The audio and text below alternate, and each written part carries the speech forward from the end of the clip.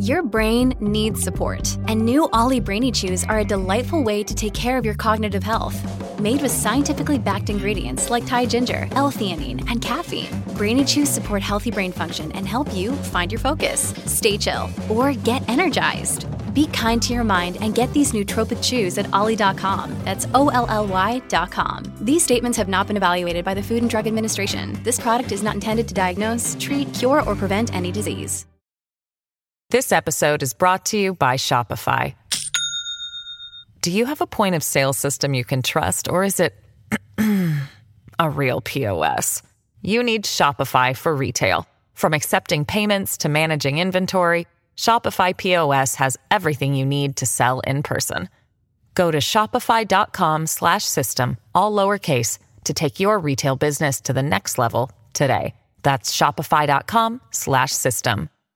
Hello, everybody. This is Marshall Poe. I'm the editor of the New Books Network. NBN listeners like to read books and buy them. So we thought we'd tell you that right now, our friends at Princeton University Press are having a remarkable site-wide sale. You can get 50% off books, including ebooks and audiobooks, with the code 50, F-I-F-T-Y, at checkout until May 31. You can save some real money on Princeton University Press books. I encourage you to go there and check it out. Welcome to the New Books Network. Hi, everyone. This is AJ Woodhams, host of the War Books podcast, where I interview today's best authors writing about war-related topics. Today, I am so excited to have Iain MacGregor joining me, talking about his new book, The Lighthouse of Stalingrad, The Hidden Truth at the Heart of the Greatest Battle of World War II. And I really learned a ton from this book, so I'm so excited for this conversation. Iain MacGregor is an author and editor. He has published many books on the Second World War on the Eastern Front, and his research has taken him to archives in Leningrad, Moscow, and Volgograd. He is a fellow of the Royal Historical Society, and his writing has appeared in The Guardian, The Spectator, and BBC History magazine. Iain, how are you doing today?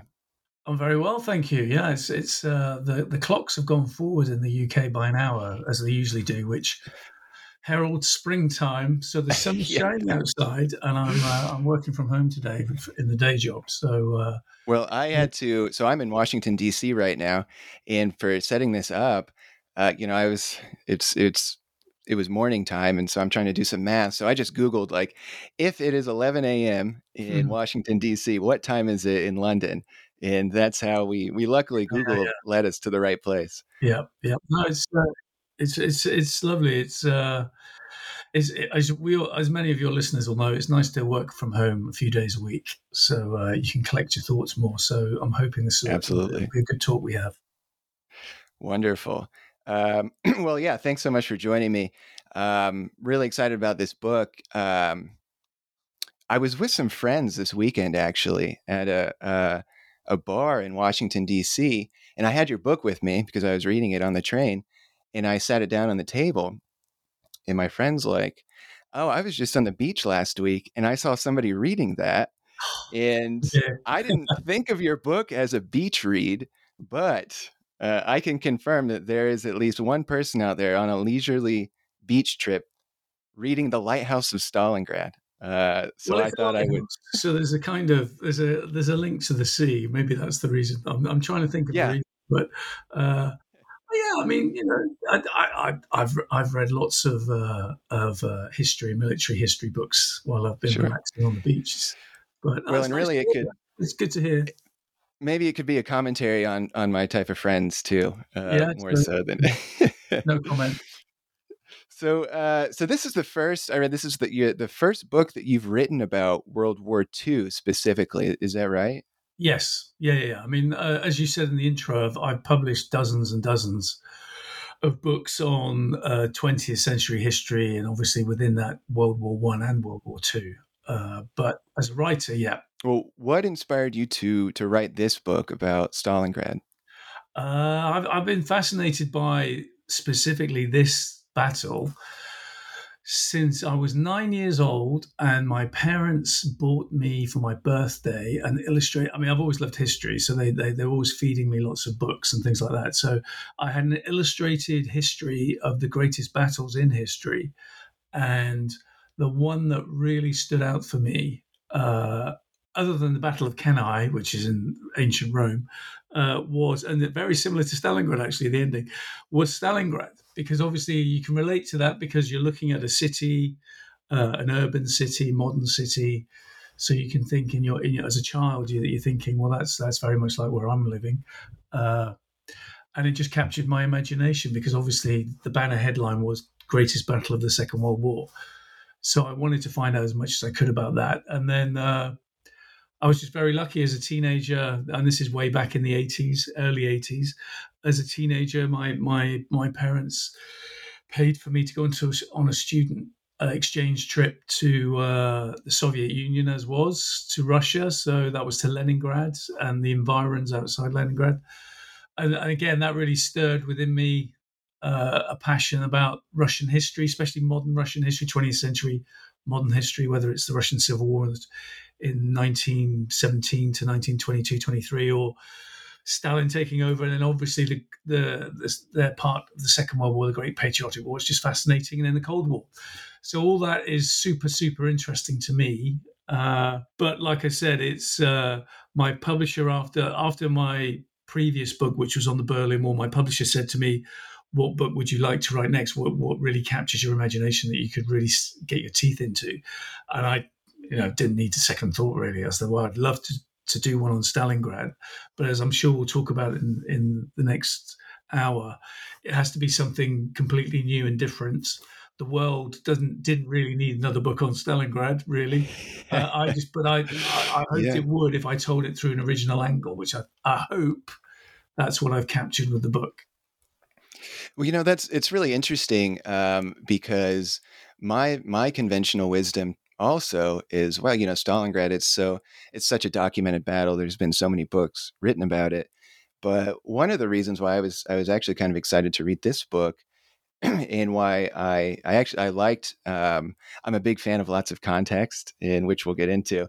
Yeah. And I love that you provided a lot of context in your book, because I had heard a lot about Stalingrad, but I didn't know any of the specifics really. And maybe it's a generational thing where, I know there's books that have been written however long ago about Stalingrad, but I was surprised at how little, maybe not how little I knew, but about how much I learned just about the battle itself. Yeah. So, well, maybe let's just get right into the battle, the siege of Stalingrad. Would you say it's the siege of Stalingrad or the battle of Stalingrad? What's the proper? It's a battle. It's a campaign, and it's not just, as I say in my talk, especially to students. We all say it's obviously known as the Battle of Stalingrad and as the city of Stalingrad on the River Volga in southern Russia. But it was really the Stalingrad front, which is why it's a battle of millions of combatants and why there's well over 1.5 million killed.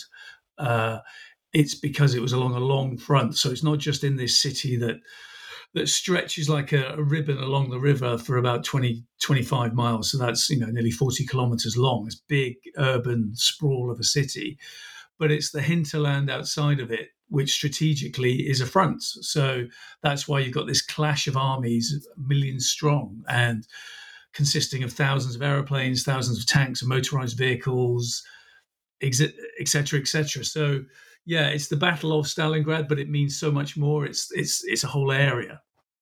Yeah. Well, the siege itself lasts from September of 1942 to February of 1943.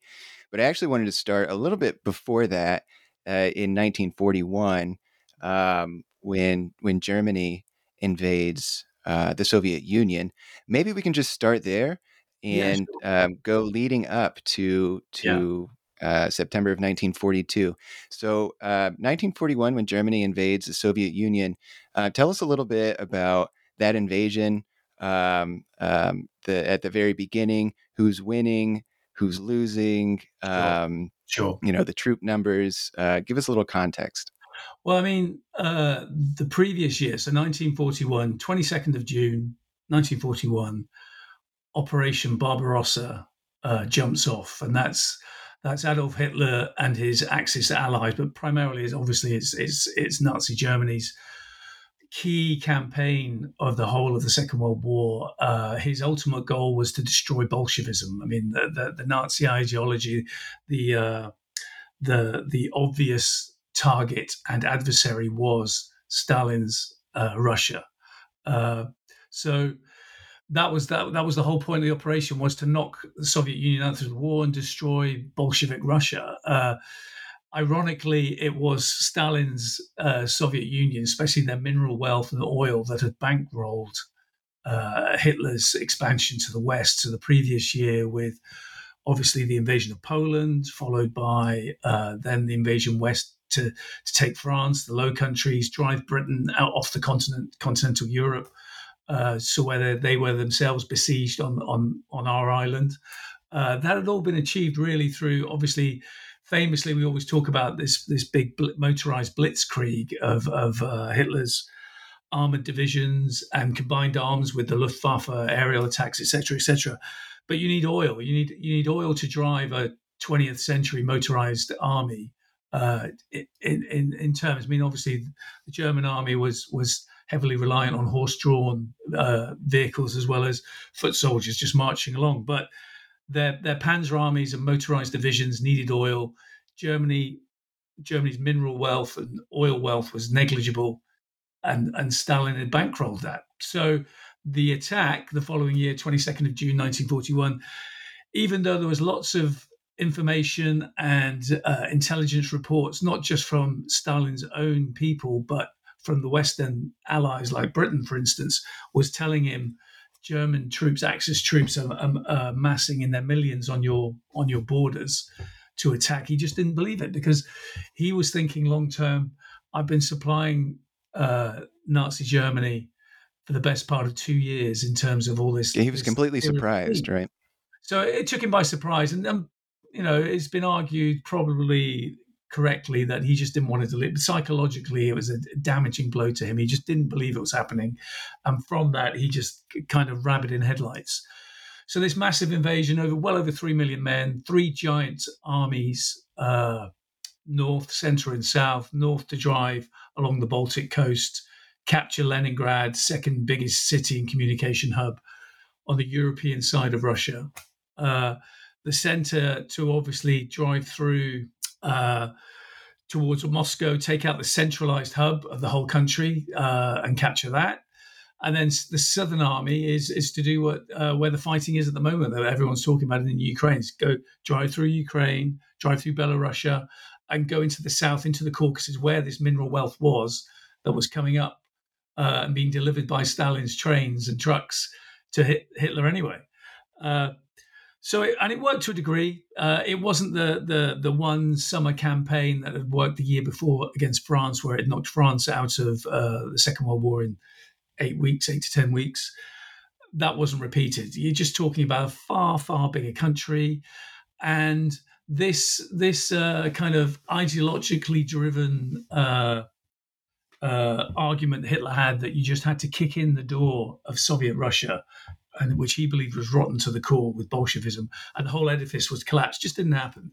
So even though his armies were plunging hundreds and hundreds of kilometers into the country and capturing cities like Smolensk and Kyiv, besieging Leningrad, getting to the gates of Moscow, driving down south to the Caucasus, they were still being held up by fierce Soviet resistance. Even though they by the end of the summer campaign and by the end, going towards wintertime, they'd killed nearly 3 million Soviet troops and captured 3 million Soviet troops. They destroyed the bulk of the Western army of the Soviet Union. And it really wasn't.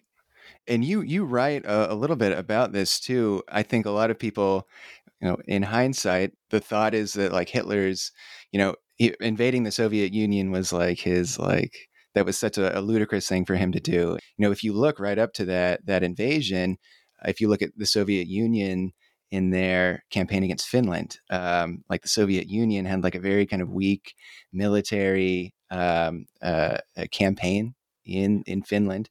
And then also too, Hitler didn't believe that the Soviet economy was modern enough to compete against his Well, vastly modernized German force. With the Winter War and Stalin trying to capture a huge chunk of Finland, it's very much like what's going on in the Ukraine today. He just arrogantly thought that the mass of his armies and the amount of armor that they had and mechanized troops that they could easily take on and beat the Finns. But he was dealing with a very highly trained, highly motivated Finnish army that was well supplied by the Allies, by Germany as well, and they really gave the Soviet invading army a bloody nose. And they weren't the Soviet army that was attacking wasn't well coordinated, had low morale. Troops weren't as well trained as they should have been. Their leadership, the military leadership, had been heavily damaged by the purges leading up to that campaign that Stalin had instigated in the late 30s, where he chopped the head off the main military leadership of the Red Army. So it was a disaster, and obviously other people outside, especially German military high command, are watching this, thinking, "Aha! Look at how badly they've performed here." It reinforced the fact that they were ripe for the picking. But saying that, even though Hitler wanted this to happen, wanted this invasion to happen, when the Wehrmacht came to wargaming a strategy that they would implement in Operation Barbarossa, a lot of their main military leaders were seeing this as, well, this is quite impractical in terms of how many men we'll need, the logistics that's involved. This country or territory is 10 times bigger than what we did to France. The amount of men we've got to capture, and when you capture these millions of men, do you have the logistics and the actual wherewithal to take them prisoner and actually deal with them properly? There was nothing of that in place. So there was a lot of skepticism in the German high command, but Hitler and Hitler's policies have delivered a lot of success over the last 18 months. They'd smashed the Western Allies. They'd taken France, which they'd never done in the Great War, 1914 to 18.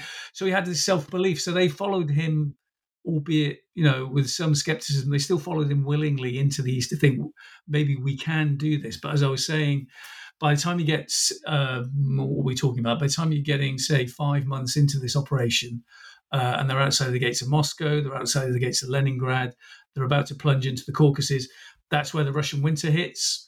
They're not prepared for it, but equally then they just weren't prepared, and it came as a shock to how fiercely Soviet forces were putting up a fight. Yes, they were being destroyed en masse by the methods of blitzkrieg, as in, these motorized divisions would surround whole static Red armies and then just destroy them or capture them in bulk and then destroy them. That again, Hitler just didn't believe that the pools of manpower that Stalin would be able to call upon to keep delivering fresh divisions, which completely shocked everybody. So by the time of 1942, and we're getting towards what are going to be their plans, the German army had a severe bloody nose because they'd been counterattacked outside the gates of Moscow, and not just outside the gates of Moscow, all along the line. So this line stretched from the Baltic coast all the way down to the Caucasus, is well over 1,000 kilometers, if not 1,500 kilometers. All along that part, you've got these mini, not coordinated, as some would say, coordinated giant offensive. It was a series of counteroffensives as the Soviets could perceive that the Germans were struggling to handle the winter conditions, but also that they were right at the edge of their capacity to actually carry on fighting, because they'd lost so many vehicles, lost a lot of men. They lost more men to frostbite than they did to actually fighting. And so by the end, sorry, go on. So by the time they get to September of 1942, it's not the same army it was a year ago. Things are very different. Their plans for 42, and you got to remember that by the time that they started this operation that would ultimately end at Stalingrad in 1942 in September, that the Christmas of 41 going into 42, that's when obviously Hitler joined Imperial Japan, his fascist ally, and declared war on the United States. So he's in this global campaign. And it's much bigger stakes to play for, and to be a winner and taking this massive gamble. He now knows he needs oil, he needs the mineral wealth that southern Russia can give him to carry on fighting this war that's now on a bigger playing field. Let's talk about then the city of Stalingrad itself and the geography and why Stalingrad. You touched on this a little bit, and I know you've talked a little bit about resources. So Stalingrad itself, that would be considered in the southern part of Russia, correct? Yeah, it's in southern Russia. It's on the banks of the Volga. The Volga River stretches from the Caspian Sea in the south all the way up to basically north of Moscow. It's well over 1,000 kilometers long, over 1,500 kilometers long, I should say. Over 500-600 tributaries feed into it. I mean, it's very much like the Mississippi is to America, and how valuable the Mississippi was strategically during the American Civil War, and how both sides really needed to grab the Mississippi because economically and supply routes wise, it's fundamental for one side or the other to have it to maintain momentum. So Stalingrad, basically, its original name was Tsaritsyn. It had been there since medieval times, and again, like the Mississippi, it was one of a number of small villages that just grew into trading posts, then into towns, and then into major commercial centres as we progress through the centuries. So by the time the Germans arrived outside the city in September 1942, you're looking at a place that it's a major urban industrial centre. It was one of the major places in southern Russia. Stalin in the 1930s had poured a lot of Soviet money, but also a lot of Western investment, especially from America, into turning this city into what he would call a showpiece city, which, I mean, it was named after him, Stalingrad. And that was going to be one of these satellite Soviet cities that would almost be a replica of what you could get if you lived in Moscow. So you'd have boulevards, parks, department stores, big libraries, theaters, the best hospitals, the best schools. You write a little bit too. I thought this was very interesting because I'm from the Midwest here in America.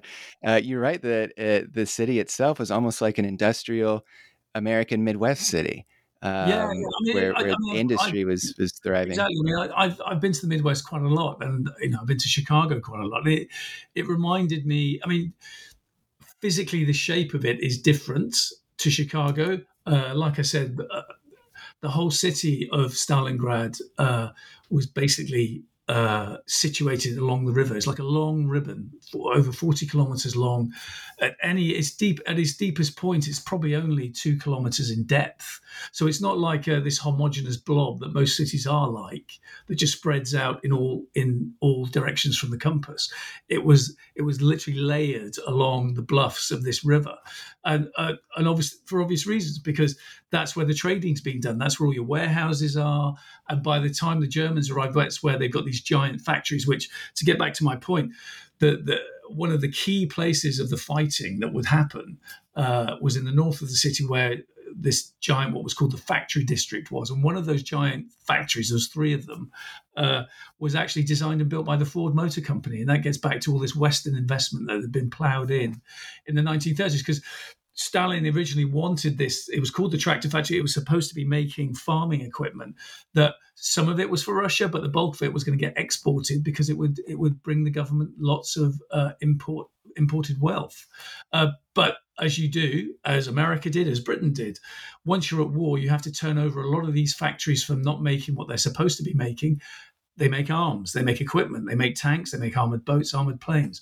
And that's why the city of, I almost said Volgograd, that's why the city of Stalingrad was a military target, because that's what it was doing. It was churning out armored boats, armored planes, T-34 tanks, all that kind of thing. And so, to get back to my earlier point about this, Case Blue was what it was called, the summer campaign, the year after Barbarossa, which failed. This campaign was to plunge into southern Russia and capture the oil. Stalingrad was really just a city on a map. It was strategically, it was going to be the furthest east this new offensive would reach. And it was just to get the army, a portion of the army, on the Volga River, because then that cemented the bulk of the army's flank as it then veered 90 degrees and went down into the south, into the Caucasus to capture the oil. That was the fundamental goal of that summer campaign. Very much like the year before, because the Soviets were putting up a big fight, they were resisting. German army was losing men and material. Hitler had to take a gamble. He's thinking, the Caucasus, that this big campaign's not going to work. I'm not going to achieve the goals that I wanted to. I've got to come out of this with something to justify this vast expenditure in human life and material. All eyes will now go back to Stalingrad. We're going to capture or destroy Stalin's city. So Stalingrad is standing in the way of, if Stalingrad falls, for what this means to the Soviet Union, that will just give the German army a very easy path towards these oil fields and other resources. Well, that was the thing. Right? Yeah, I mean, German propaganda had always said, especially over the last year that they'd been at war with Russia, that they would break the back of the Red Army and they would eventually succeed in destroying Western Russia, European Russia. And their kind of demarcation line of where that was they wanted to go past Moscow, but they were always going to probably stop at the Ural Mountains, which is about 600, 700 miles further east of Moscow. And then that line continues. You follow that southwards, and then you're heading down towards the Caspian Sea, heading down towards Iran. That's where the Volga is. So that's naturally, to a lot of German commanders, they were thinking, if we get to the Volga, we pretty much, we will have hopefully destroyed the Red Army in front of us, and we would have split the country in two. And if we split the country in two, they'll either sue for peace on our terms, or we actually can continue this fight and we'll destroy them completely. And they very much believed that, because obviously you and I are looking at this in hindsight. We know what's going to happen at Stalingrad, and we ultimately know the Soviet Union is going to win the Second World War. But at that point in time, there had just been one victory after another for the German army over the Soviets. Both sides had seen the way that the Winter War had worked, where the Germans hadn't succeeded in their goals. Everyone was attributing really to the winter weather. It hadn't been the Soviets that had defeated them. It was the weather. So in Hitler's mind, and in a lot of his loyal commanders' mind, their feeling was, well, we can still beat this army. They've never defeated us yet. And on the flip side, that's what the Red Army thought. They're thinking, what are we going to do? They can literally, they're going anywhere at will that they want to. We're managing to hold the line to a degree, but we're getting smashed time after time. And it's costing us about 10 to 15 times more in terms of casualties and tanks and planes being destroyed to actually hold the line. So by the time the Germans are striving for Stalingrad, the whole country, the Soviet Union, was thinking, well, this is make or break for us now. If we can't hold Stalin's city on the Volga, we'll lose the Volga, the country gets split in half, and then basically in a few months' time, when the next summer campaign starts, then they really will capture the Caucasus. So that was the thinking at the time, that it really was kind of last roll of the dice for the Red Army. Let's start then at September of 1942, when the siege actually starts. Who were some of the players?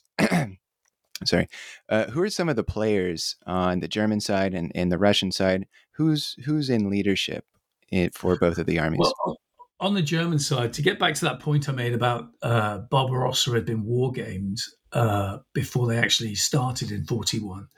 It's just the irony is the commander that was in charge of the German Sixth Army that was now surrounding Stalingrad and about to attack was a guy called General Friedrich Paulus.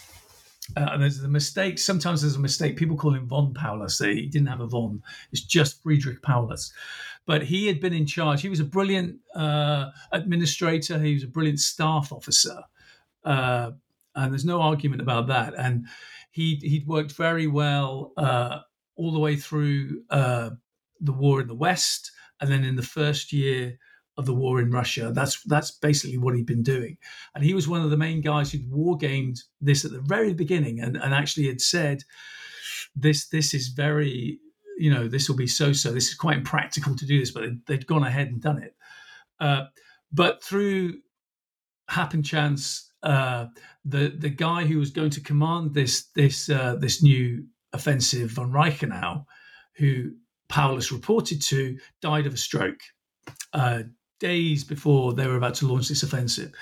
So Hitler had promoted Paulus into the hot seat primarily, I would argue, because he was a guy that wasn't going to question Hitler's orders, wasn't going to question the command structure, which Hitler had found the year before when Barbarossa was failing. A lot of his commanders were arguing with him, and he'd fired a few senior commanders because of that. So he wanted Paulus. So Paulus was the main driver. Like I said, he was a brilliant administrator, brilliant staff officer, but he wasn't a frontline commander.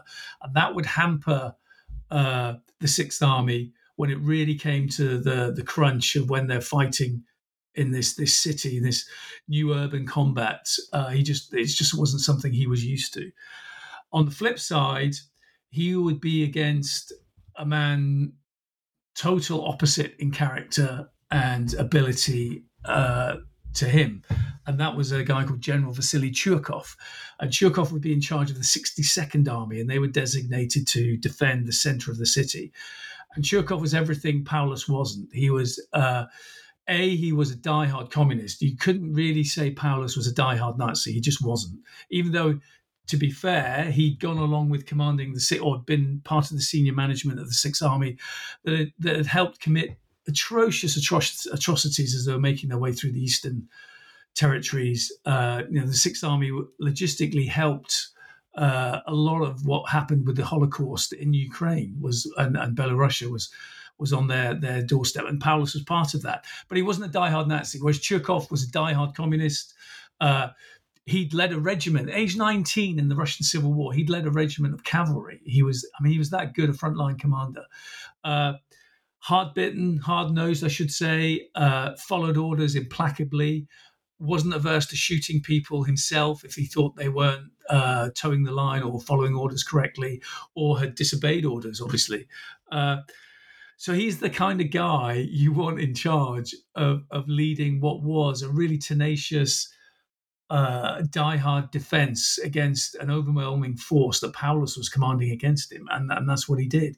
And it's when I was reading the combat diaries of both the armies, it's very telling that at no point was Churkov ever more than, say, 200 meters away from the bitterest fighting on the front line in the city during the Battle of Stalingrad, whereas Paulus, for the bulk of the time of the fighting, he was at least more than 20, 25 kilometers away in HQ. And again, that kind of shows you the characters. But then when it drills down to what I talk about in my book, what I wanted to offer the reader was, instead of offering the overall strategy of the battle, which, you can go to people like David Glantz, who's fantastic. Obviously, Anthony Beevor's book on Stalingrad is amazing. They offer the whole story of the whole campaign. I wanted to drill down to a very human story and talk about just two single units, two divisions opposing each other in the center of the city, one of which reported ultimately to Paulus, one of which ultimately reported to Churkov, who I've just talked about, 71st Infantry Division on the German side and the 13th Guards Rifle Division on the Soviet side. They both fought for those 5 months from the beginning right to the end of the battle, slugging it out in the center of the city, street by street, building by building, room by room, floor by floor, and they suffered horrendous casualties. So you're talking about a division of men, anywhere between 9,000 to 12,000 men, and they both ended up with less than 200 of the original number of combatants they took into the city. So you've got that kind of thing. And they're the kind of characters that I wanted to talk about. This episode is brought to you by Shopify. Do you have a point of sale system you can trust, or is it a real POS? You need Shopify for retail. From accepting payments to managing inventory, Shopify POS has everything you need to sell in person. Go to shopify.com/system, all lowercase, to take your retail business to the next level today. That's shopify.com/system. Well, let's go right into the fighting then, and let's talk about some of those characters. So, I guess in the initial days of the siege, what's the fighting like? And then talk a little bit. So the book is The Lighthouse of Stalingrad. Yeah. Talk a little bit about then the Lighthouse of Stalingrad and buildings like that. Well, like I was saying right at the top of the talk, it's a battle that it's almost like Verdun in France in the Great War. This just sucks in. It's like a vortex that just sucks in hundreds of thousands of troops on both sides as the battle rages back and forth in the city. As I was saying before about Stalingrad, the city itself, geographically, is the bulk of it is on the western side of the Volga River. So on the eastern side, which is where the Soviets still held the line, you've got staging posts and landing platforms, but it's all very small scale in terms of buildings and people living there, population. Stalingrad, on the other hand, on the western side, on the Volga, which is what the Germans were invading, that's got well over 70-odd thousand buildings. It's got this giant factory in the north, giant factory complex in the north, a modern city in the center, and then the existing old city of Tsaritsyn in the south. That's just cobbled streets and wooden shacks and buildings no more than 2 to 3 stories high. In the center of the city, which is what you and I were talking about, that's the modern city that's been built. So it's got buildings that are 5-6 stories high. It's got boulevards, theaters, apartment blocks, all that kind of thing that we know as a modern city should. That's where the main bulk of the fighting is. So Paulus originally has roughly around about 140, 150,000 troops. So that you're talking about 20 to 25 divisions.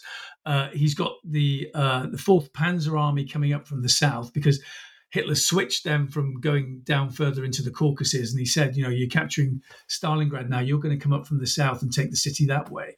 So you've got the 6th Army coming in from the north and the west, and then from the south you've got the 4th Panzer Army. The Soviets have been retreating all the way through, falling back, so they're now in the city. Lots of troops will be coming on echelon to reinforce them, but these were the troops that had been defending the center of Russia because they'd been expecting this new campaign that had been launched in 1942. Stalin and his generals had been expecting that Hitler would just repeat what he'd done the year before, and they're going to smash their way through because they want their ultimate goal is to capture Moscow. As soon as they realized, actually, they're not attacking the center, they're going south for the oil. It took a while for the penny to drop that was going to happen. But by the time it did drop, they are starting to send divisions down to the south to protect the south. But they're coming in on echelon because, it takes time to move all these divisions down. So what would happen, which I'll explain to the listeners, as this battle's raging for the city, they've got to hold the city. They succeed in stopping the Germans taking the whole of the city on the West Bank. They're holding out through little pockets, as the Ukrainians are doing in Bakhmut at the moment.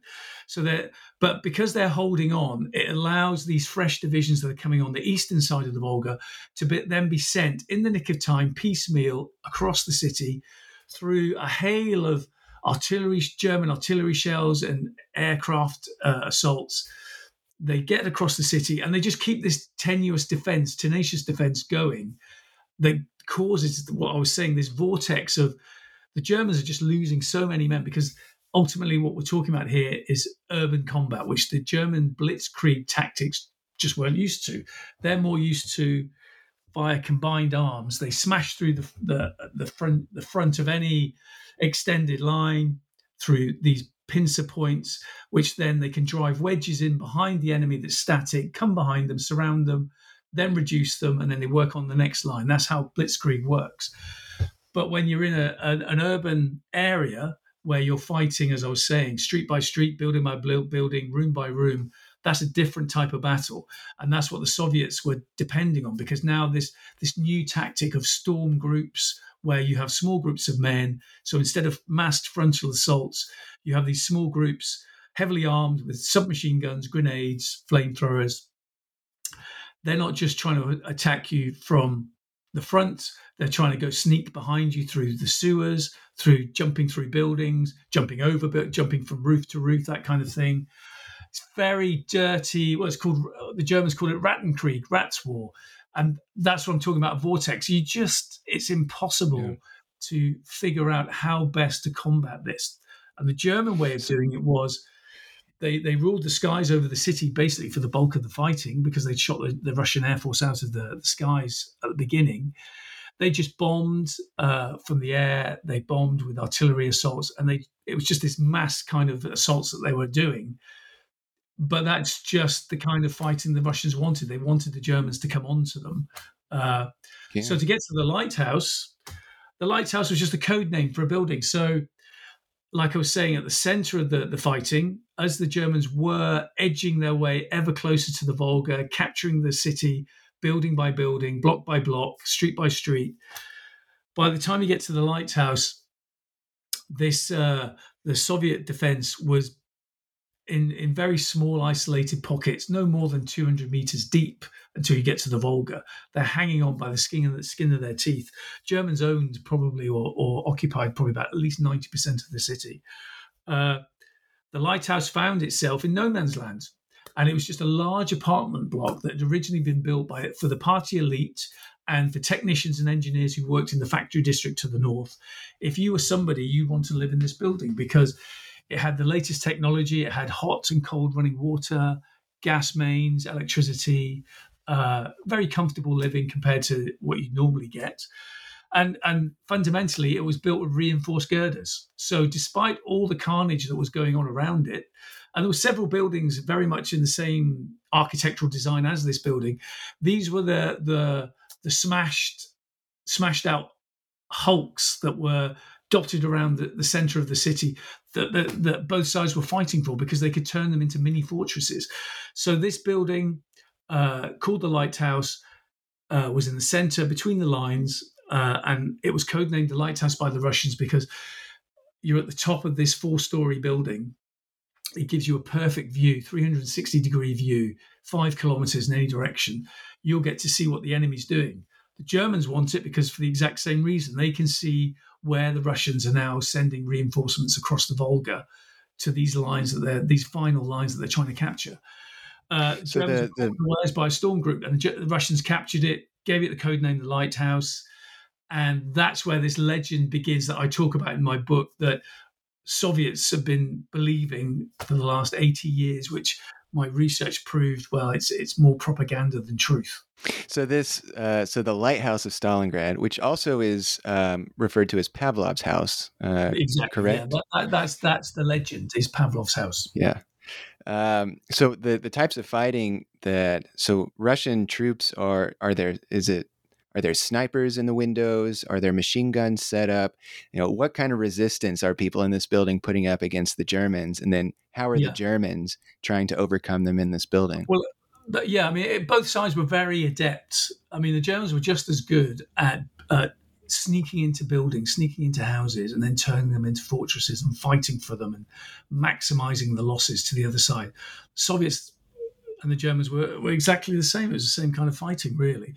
But this kind of thing, the legend of Pavlov's house is basically, it's a metaphor, and the way it was portrayed during the fighting itself, because that's where the legend comes from, is a metaphor for how the Soviets were seeing their troops heroically fighting and sacrificing themselves to hold Stalin's city. So you're mentioning snipers. So there's a lot of legends and almost psychological terror tactics that the Soviets were putting on the Germans via their own propaganda and media.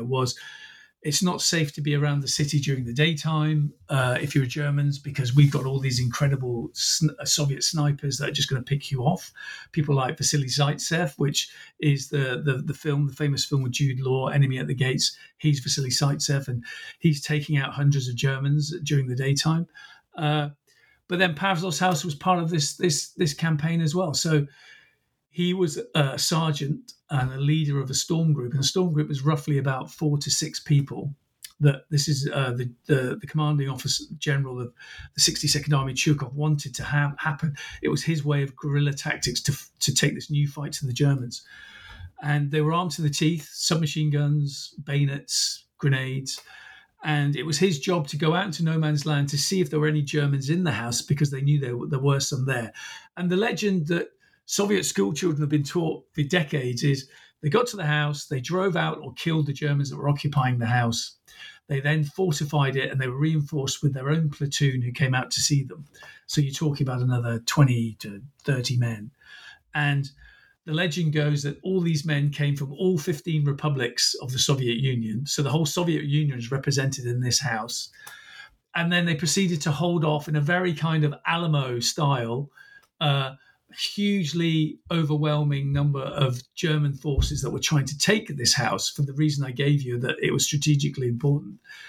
And the propaganda and the story that you can buy in a bookshop, if you're in Moscow now, you can buy this story, is, they fought off basically the strength of a German division. And you talk about thousands of men, tanks, armored cars, airstrikes, etc., and Pavlov led the fight to hold this for 58 days. Famously, that's what they call it. It was a 58-day siege, when in effect, if you check the records, they actually occupied this building for the rest of the battle. So it's well over 100 days. So it's only called 58-day siege because that's when Pavlov was injured, wounded in battle, and he was shipped out, and that actually did happen. Yeah, well, then talk about that. Then talk about your research and how you learned that maybe some of the stories that have been told about the Lighthouse or Pavlov's house. How did you discover that maybe those stories didn't match reality? Yeah, well, it was kind of, obviously, say spoiler alert. If you bought the book and you want to know, get a surprise, don't listen to this. But yeah, I mean, I'd always, like I said, I'd been fascinated by the battle. I've read many of the books on it, so I knew the legend of Pavlov's house, and that was, and it just so happened that Pavlov's house falls into the area of combat that I wanted to talk about with my book, as I mentioned, of these two divisions that were fighting against each other for control of the center of the city. And what I did was, I was very lucky, and considering it was in lockdown as well. So on the Soviet side, I managed to get an academic travel visa to go to Russia in lockdown and go to Volgograd. I befriended the one of the directors of the museum there, who was very happy and willing for me to come over, because he was saying, no one ever comes to this archive to look at our material. I'd love you to come over, see what you can find. So Pavlov came from the 13th Guards Rifle Division. So it's just doing detective work, really. I gave the names of the units that are relevant to Pavlov's house that were on that area, who the officers were, who the units were, and I'd said to the museum, if you have any testimonies from these men of these units, that's what I want to come and look for. And just very quickly, the backstory to this is the Panorama Museum in Volgograd is incredible in terms of the material it's got. It's been going since the mid-50s. It's had, in the 50s through the 60s, it had a nationwide campaign to ask the Russian people, did you fight at Stalingrad? If so, we would love to have some of your testimony. Write to the museum and we will archive it. So the museum archives have thousands of pieces of material of the hundreds of thousands, if not a couple of million Soviet citizens that were involved in the fighting there. So I only literally dipped my toe in the water in terms of research. I just wanted to look at one division of the 50 or so divisions that had fought there. So that's what I had. So when I went there for 7 to 8 days of research. I literally just sat in the archives, and I could have looked at hundreds and hundreds of files, and I managed to look at 300 to 400 files that were connected to Pavlov's house. Then I looked at the German file of the division that was opposite, and for that I advertised in the German press, because lockdown, I couldn't get to the archives there because they're all closed. So I got about 35 to 40 various replies, which gave me really valuable information about what had happened there. To surmise, anyway, what I found out was that obviously Pavlov wasn't in charge of the house. There was a lieutenant, Afanasyev, was in charge, and he'd been given the orders by Captain Zhukov to go there, and Zhukov was actually in charge of that bit of front. It goes all the way up to regimental and divisional command. You just follow the paper trail and realize, well, actually, this is not what happened. This is what happened, and that's what my book will tell the story of. But equally, on the German side, you realize that they didn't send a whole division to try and recapture this building. They didn't have the strength at the time, and actually, the fighting had died down in that area. And I'd said earlier on, they captured the city in pieces. So they captured the south, then they captured the center, the bulk of the center anyway. Like I said, there were still small pockets of resistance that they never captured. But by the time that Pavlov's story is being told in the Russian press, the fighting had moved to the factory district in the north. That's where it was really, really at its fiercest. In the centre, by the time this reporter turns up at the house to talk about, well, what's going on here, there's hardly any fighting. Both sides are kind of happy to let, other than sporadic, firing at each other, and you might get the odd storm group goes across the battleground, no man's land, to capture somebody to find out what's going on. There is no big fighting going on. So there was never any massive fighting or legendary resistance for this house. And that's what I tell. I was like, and then I just did more digging and found out, well, how did this story get told? Who was the reporter who invented or created this story?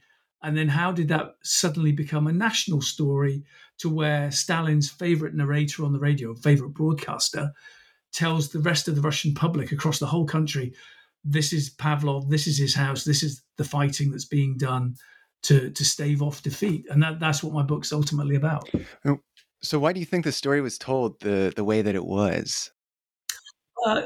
For the right reasons. I say this in talks. I'm certainly not trying to what's the word? I'm not trying to belittle anyone. I'm certainly not trying to say Pavlov himself wasn't a brave soldier, because he was. I mean, he was seriously wounded across the Great Patriotic War.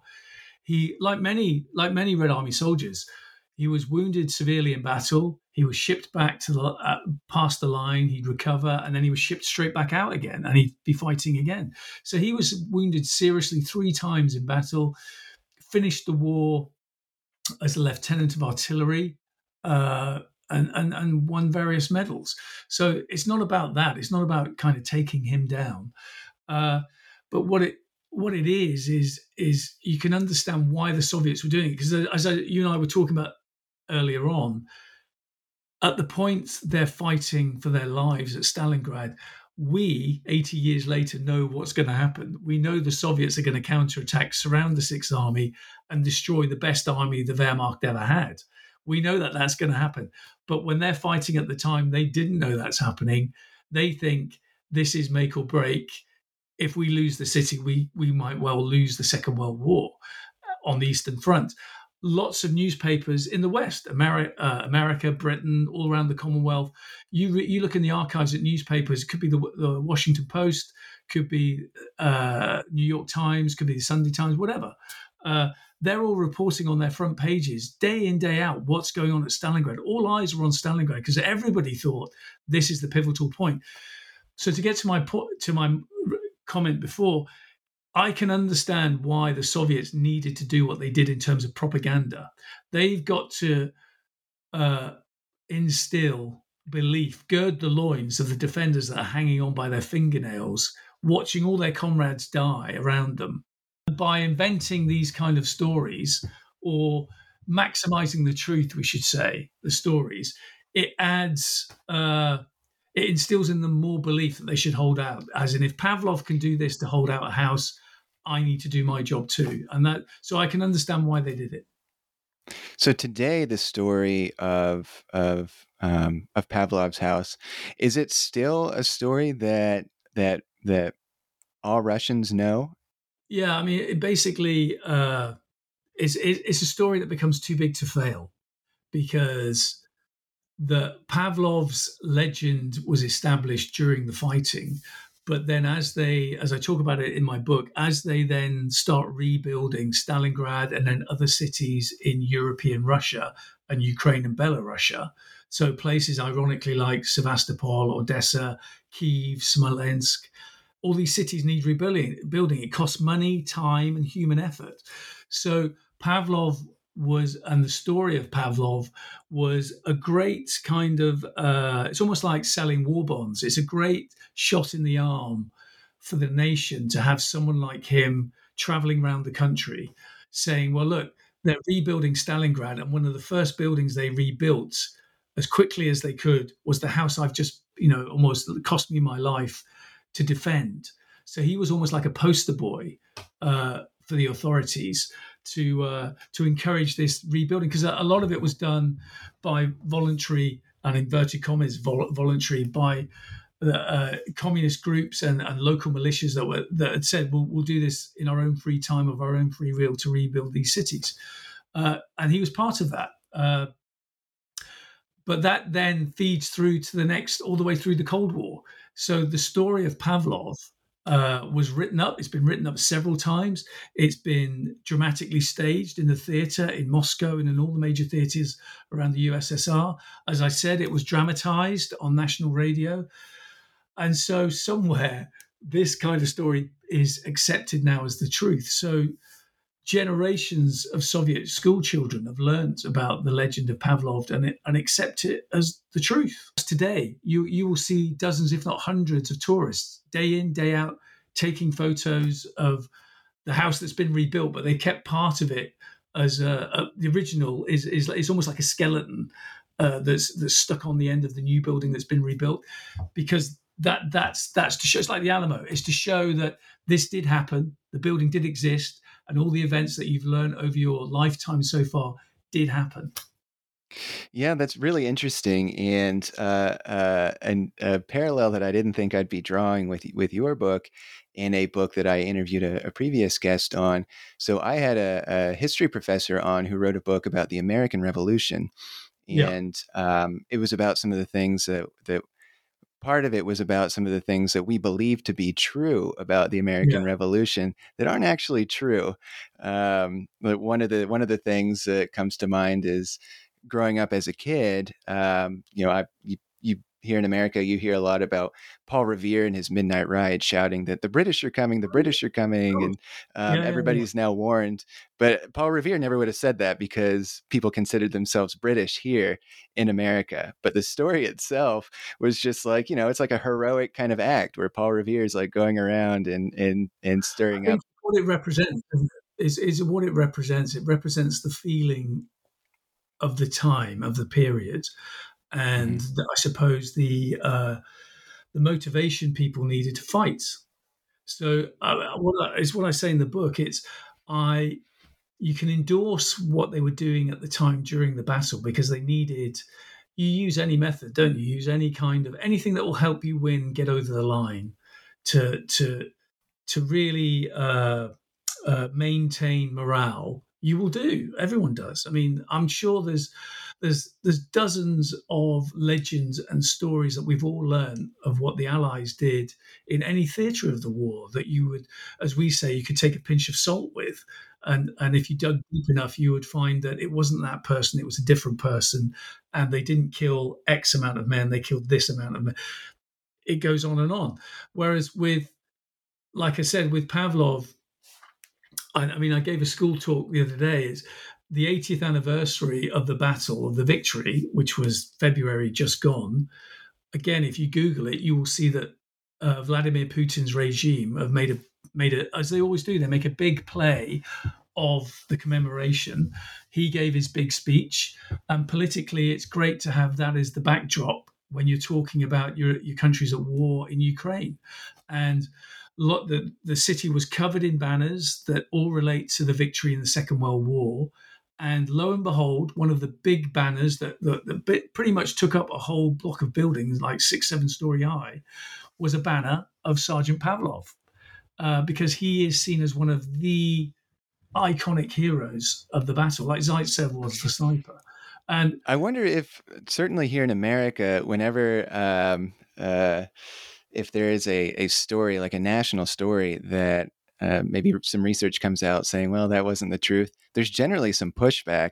I wonder if you've gotten pushback then on this research that you've done in your findings. Are people generally receptive to the revision of this story? Well, I was going to say I'm talking primarily to a Western audience, aren't I? So it makes it slightly easier, because that audience has access to a lot of books that have gone before me. So Anthony Beevor's book is amazing. It opened so many people's eyes to, this is what actually happened on the Eastern Front. This is what actually happened at Stalingrad in terms of, say, for instance, I mean, it's a story today, actually, in terms of the blocking units the Red Army imposed upon its own people, as in they were going to shoot troops that were retreating. That story came up today because apparently that's been going on the front line in Ukraine. But also in terms of the amount of Soviet prisoners of war that actually helped the Germans. There was well over 50, 60,000 Red Army prisoners of war. They were called Hiwis, that were actually captured at the end of the battle. And obviously they were either imprisoned or killed outright. Those kind of stories a Western audience already knows because we've had Western historians have had access. This small window has been allowed to us to actually access Soviet archives. So I managed to get to the archives in Volgograd, but I doubt many other people are. But just as one point, the very first night I'd arrived in Volgograd, so I've yet to go into the archives. And I got a call in my hotel room from the reception. They said, "Oh, there's some guys downstairs want to meet you." And instantly I'm thinking, "Oh my God, what's this about? Who knows I'm here?" And I came downstairs and it was a group of local historians and academics. And they just wanted to say hello to me and have a drink, have something to eat. And it's because for the last 3 or 4 years, they'd been setting up you would call it a pressure group, but it's not really that. It was more of a discussion group. And they were doing exactly what I was doing or intended to do. They wanted to research, well, what actually did happen at Pavlov's house? Because we're not sure he was in charge. We think it was this guy, and we think the name of the house should be changed, which is completely accurate. So they wanted to meet me because they couldn't get access to the archives that they were now giving me access to. So they wanted to know, what did if you find anything there, please tell us. So they couldn't get access to it. No. They couldn't get in there. So why is that? I was lucky. That's what I'm saying. I'm a Western historian. I was lucky enough that they wanted to let me in.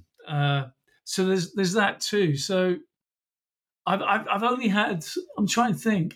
I haven't had any criticism. I haven't had anything online. I was expecting it, but I haven't had it. I've had one Russian lady in the UK at a literary festival come up to me, and she was more critical of the fact that I don't speak or read Russian than what I was actually saying in the book. She wasn't even critical of the book. She was more interested about that. And what I'd said to her obviously was, well, I'm just really interested. I can speak and read German to a degree. That really helped me, but I can't speak or read Russian. And that's why I used 3 Russian translators on different levels, because I've got to get this material 101% accurate before I put it in the book. And I spent a lot of money and time and effort just on translating. I mean, at the archives, I came away with about 180,000 words of translated material. And that all had to get translated absolutely correctly. Otherwise, I wouldn't have used it, because I can't afford to put something inaccurate in the book if I'm going to make this claim that, this didn't happen, actually. It didn't happen the way they said it happened. So she was only a bit annoyed about that. But that was it. Apart from that, no, I would argue, I mean, it's out there. The book's been reviewed brilliant. I'm so grateful. It's been reviewed brilliantly in all the broadsheets in the UK, like the Times, the Sunday Times, the Telegraph, New Statesman magazine.